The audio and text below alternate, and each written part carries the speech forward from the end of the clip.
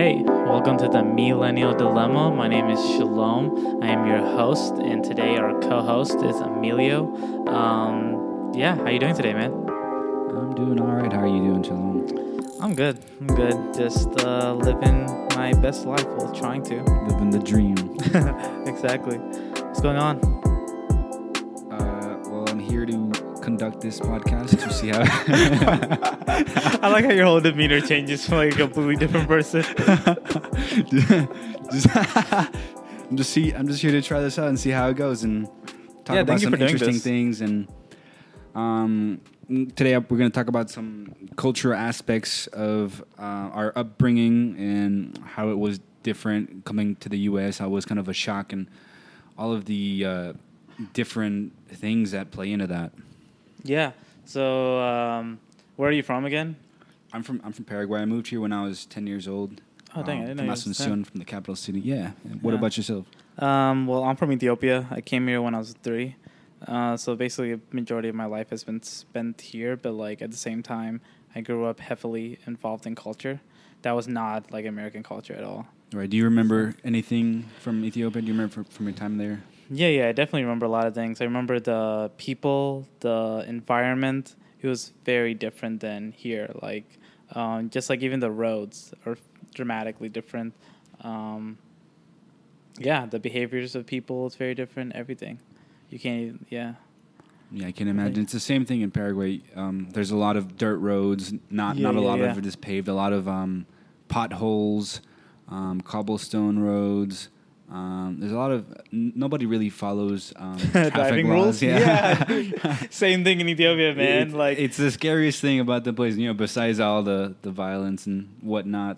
But like, do you think the violence is like what really? Because it's like highlighted like everywhere you go. Like, oh my gosh, it's so violent. America's the most safest place. It's so violent. I think that the U.S. is definitely a lot safer than where I come from. But like, do you think it's as bad as it's like advertised in the news? Like, for my country? Yeah. It is. It's bad, yeah. Oh, dang. I mean, like, I know Ethiopia isn't the most safest place in the world, but my opinion is, like, no place is perfectly safe.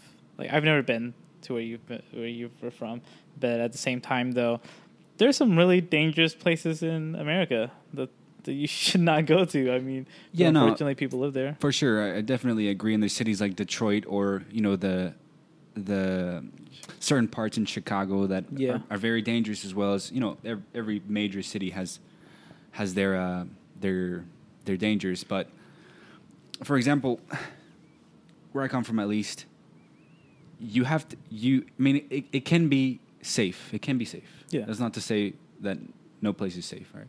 There's safe. There's ways to be safe. Is better put.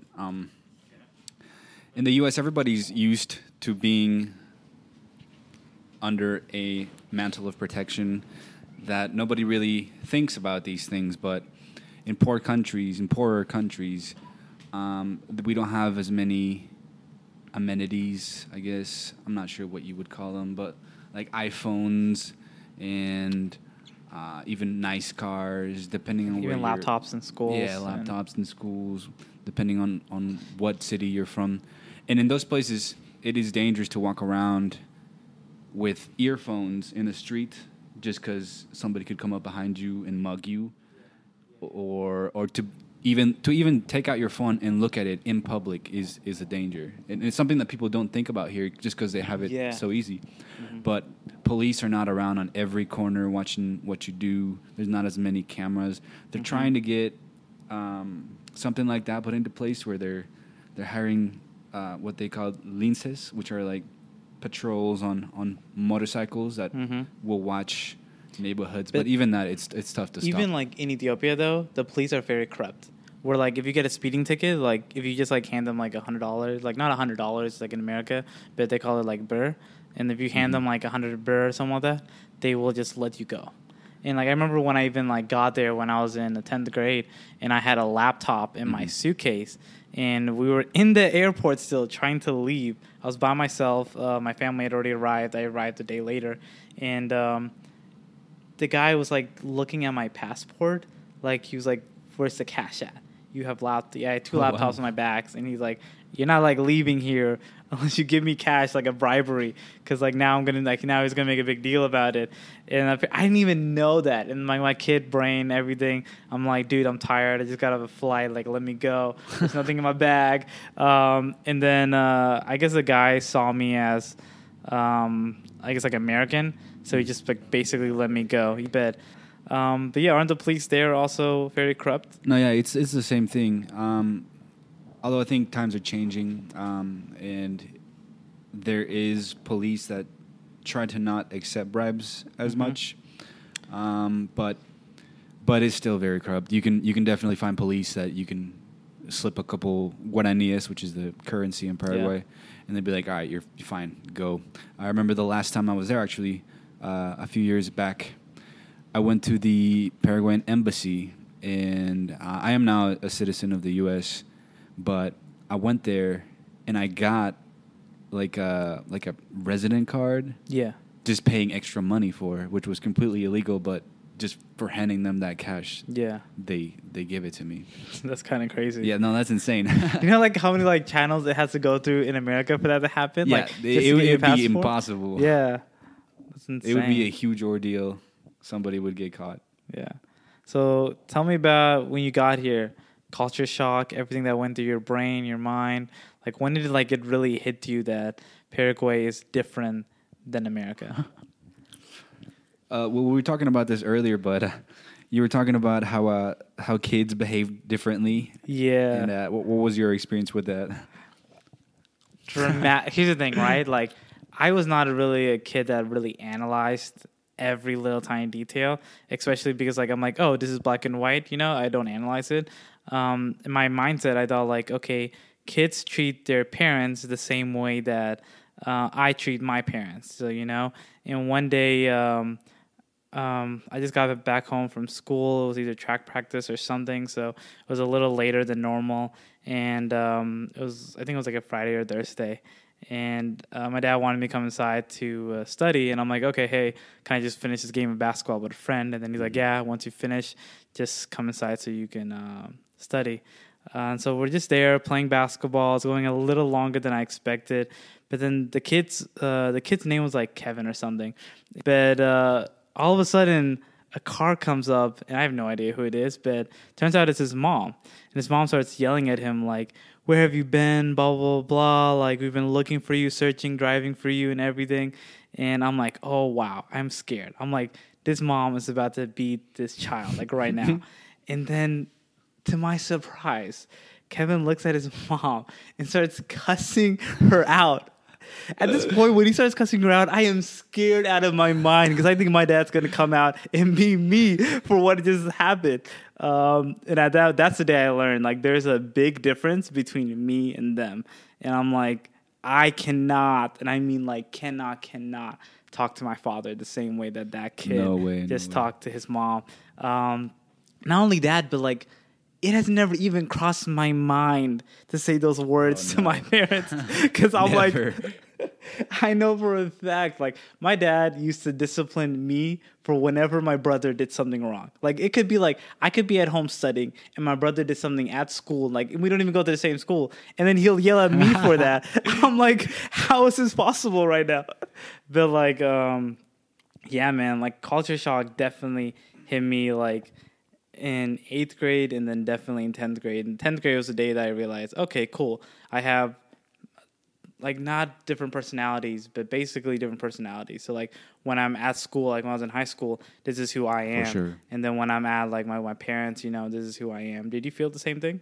Yeah, definitely. When I first came here, I see in Paraguay we learn English in school, but it's not. You don't become fluent by any means by the 5th grade. And when I came here, I had a heavy accent. Oh, okay. And I was expecting to make friends with everybody, but then I was made fun of by a lot of the kids just for having an accent, which made me really self-conscious about that. I remember that sucks. It happens. But I remember just being friends with the Hispanic group for a while I worked on bettering my accent and stuff, and it was just, I don't know, it was something I wasn't expecting. You know, I don't know if you had any of that. I know you came here when you were very young, so you probably missed out on that part. Which is No. Actually, really? No. So what happened was when I got here, I was speaking Amharic with my parents, and then whenever I would go to school, I just wouldn't talk at all. So the teacher went to my parents and said, "Hey, he's having like this." I forgot what it was called, but they're like, you're talking one language at home, and then he's having to like come here, and he's uncomfortable with having to speak another language. So like from now on, you need to have him talk in English to you guys. And so my parents, ironically, they would talk in Amharic to me, but then tell me to reply back in English, so my English would get better. I still had like really broken English. Like there was a lot of words I could not say because like when you have parents who are foreign, you learn from what their speech is like. Mm-hmm. So when I was like learning to their speech, there was definitely words I just could not pronounce. Like instead of saying three, I kept on saying three. Mm-hmm. And like till this day, there's some words I just genuinely can't say. But once my parents started talking to like expecting me to speak in English, my English, I started speaking more in classes and everything. I just found out about this recently, apparently, like something very unethical. I couldn't say some words, right, in the third grade or something. So they wanted to take me to a speech therapist to like get rid of my my accent, basically. And I thought like this was a normal thing, like whatever. And it wasn't until last week where I met a speech therapist, and then she's like, "You're kidding me. That is insanely unethical." And I'm like, yeah, I just turned it down though. Like my parents didn't want to spend that kind of money for like something that could just your go school away. recommended that? Yeah, the school recommended that. And I'm like, that's insane, yeah. Exactly, right? Like that's kind of like messed up. And I did not know that's unethical until I met a speech therapist. Yeah, that's kind of messed up. Try to get rid of my accent. Yeah. But it went away. Trying to whitewash you. Yeah, it went away for the most part. Like there's just honestly like a very small handful of words that if I say like you can tell I have a small accent. But other than that, like I think I speak English relatively fluently, and so do you. I'm very surprised. At 10 years old, you would think like that's something that sticks, but it didn't. Yeah, no, I'm surprised myself. A lot of people also come up and tell me, "Oh, wow, I can't believe you have no accent." And I'm like, "Oh, yeah, thanks. I tried." I tried. But yeah, also another thing that I noticed that was a big culture shock is just the food. You know, they have the food and the traditions. There is no traditions in the U.S. I guess you could call 4th of July, but not really. I feel like every country has their own Independence Day. Everything else they just kind of borrow from other places, St. Patrick's Day, Irish, and things like that. In Paraguay, for example, we have San Juan, which is a feast or a day dedicated to Saint John, where we have typical food and games such as we have this one game where, and it's going to sound crazy, but it's just how it is. We take a ball and we set it on fire. Okay. And we kick it at each other. There's also a man in like a cow. It's not really a costume, but they're like holding it up with sticks, like a little cow, I guess, costume. I'm going to say it for lack of a better term. And they also set that on fire, and they run around the plaza. And they also have games where they soap up a pole, and at the top of the pole, they put prizes like money or items of value, things like that. And who organizes it? Like the government does? It's like I think it's just the pueblo, the little town. They just people? get together, and they do that. It's pretty nice.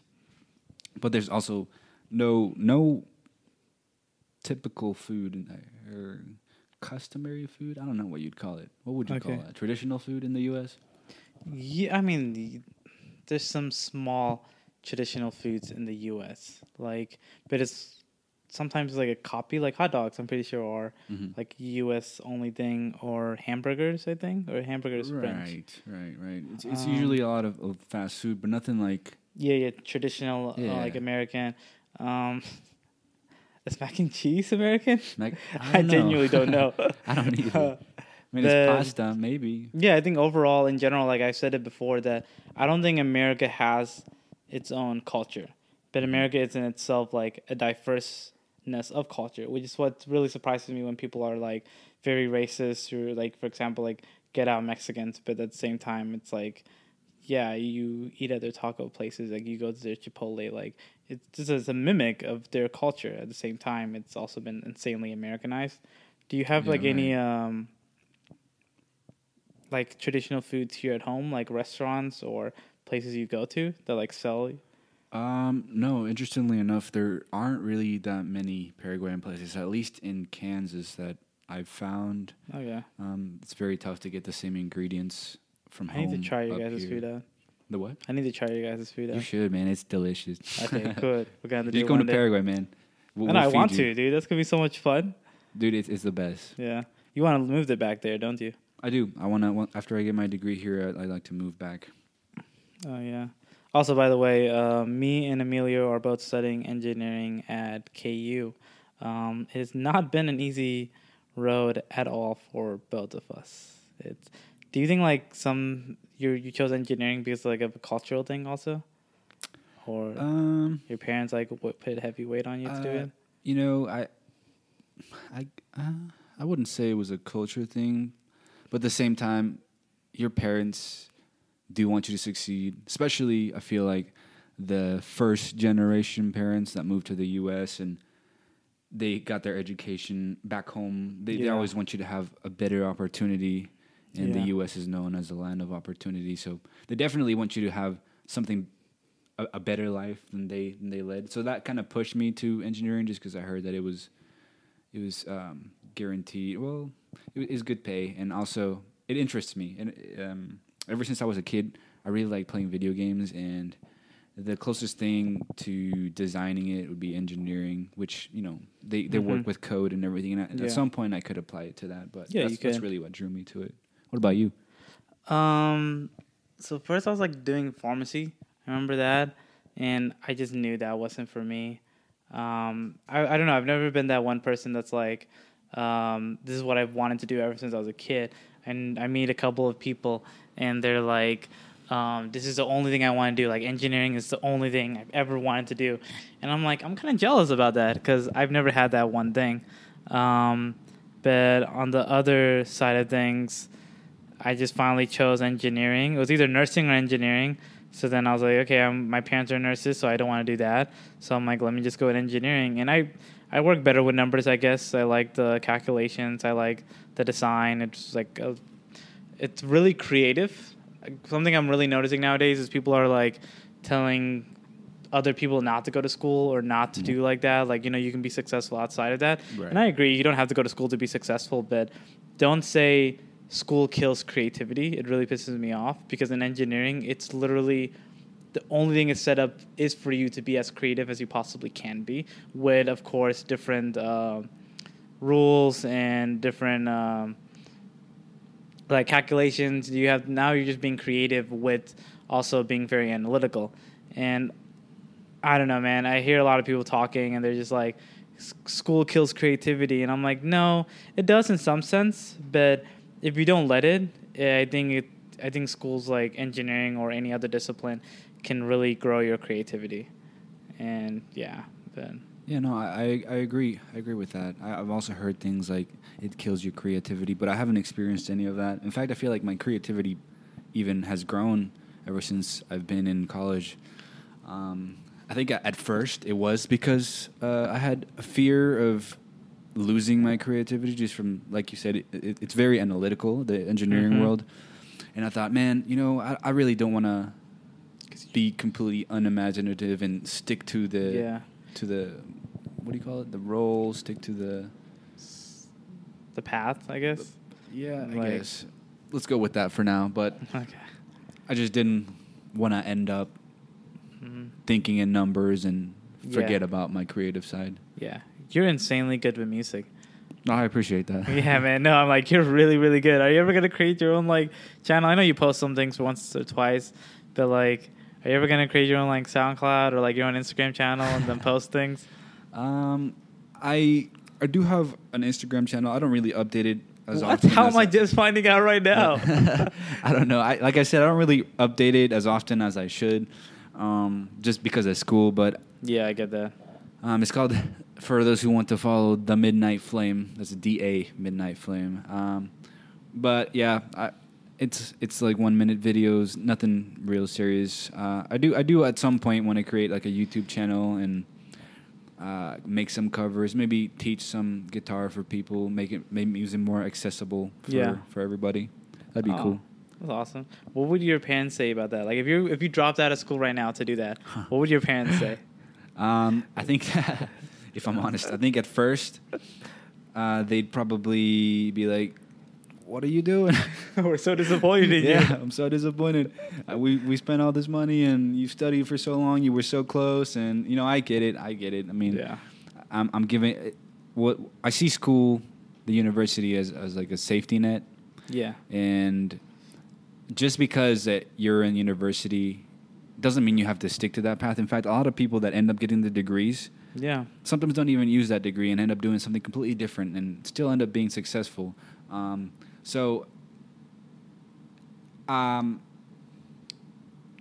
can understand why they wouldn't like that, but I feel like they would still support me at some point. At first, they would be very against it, but if I were to do something like that, then I would have a good reason, and I would have to stay motivated and disciplined, and just push myself to be whatever I dropped out for. Because there are some people that drop out and they think that they can, become huge hits, but they don't put in the work. Yeah, and then that's a whole different thing, Yeah, I get that.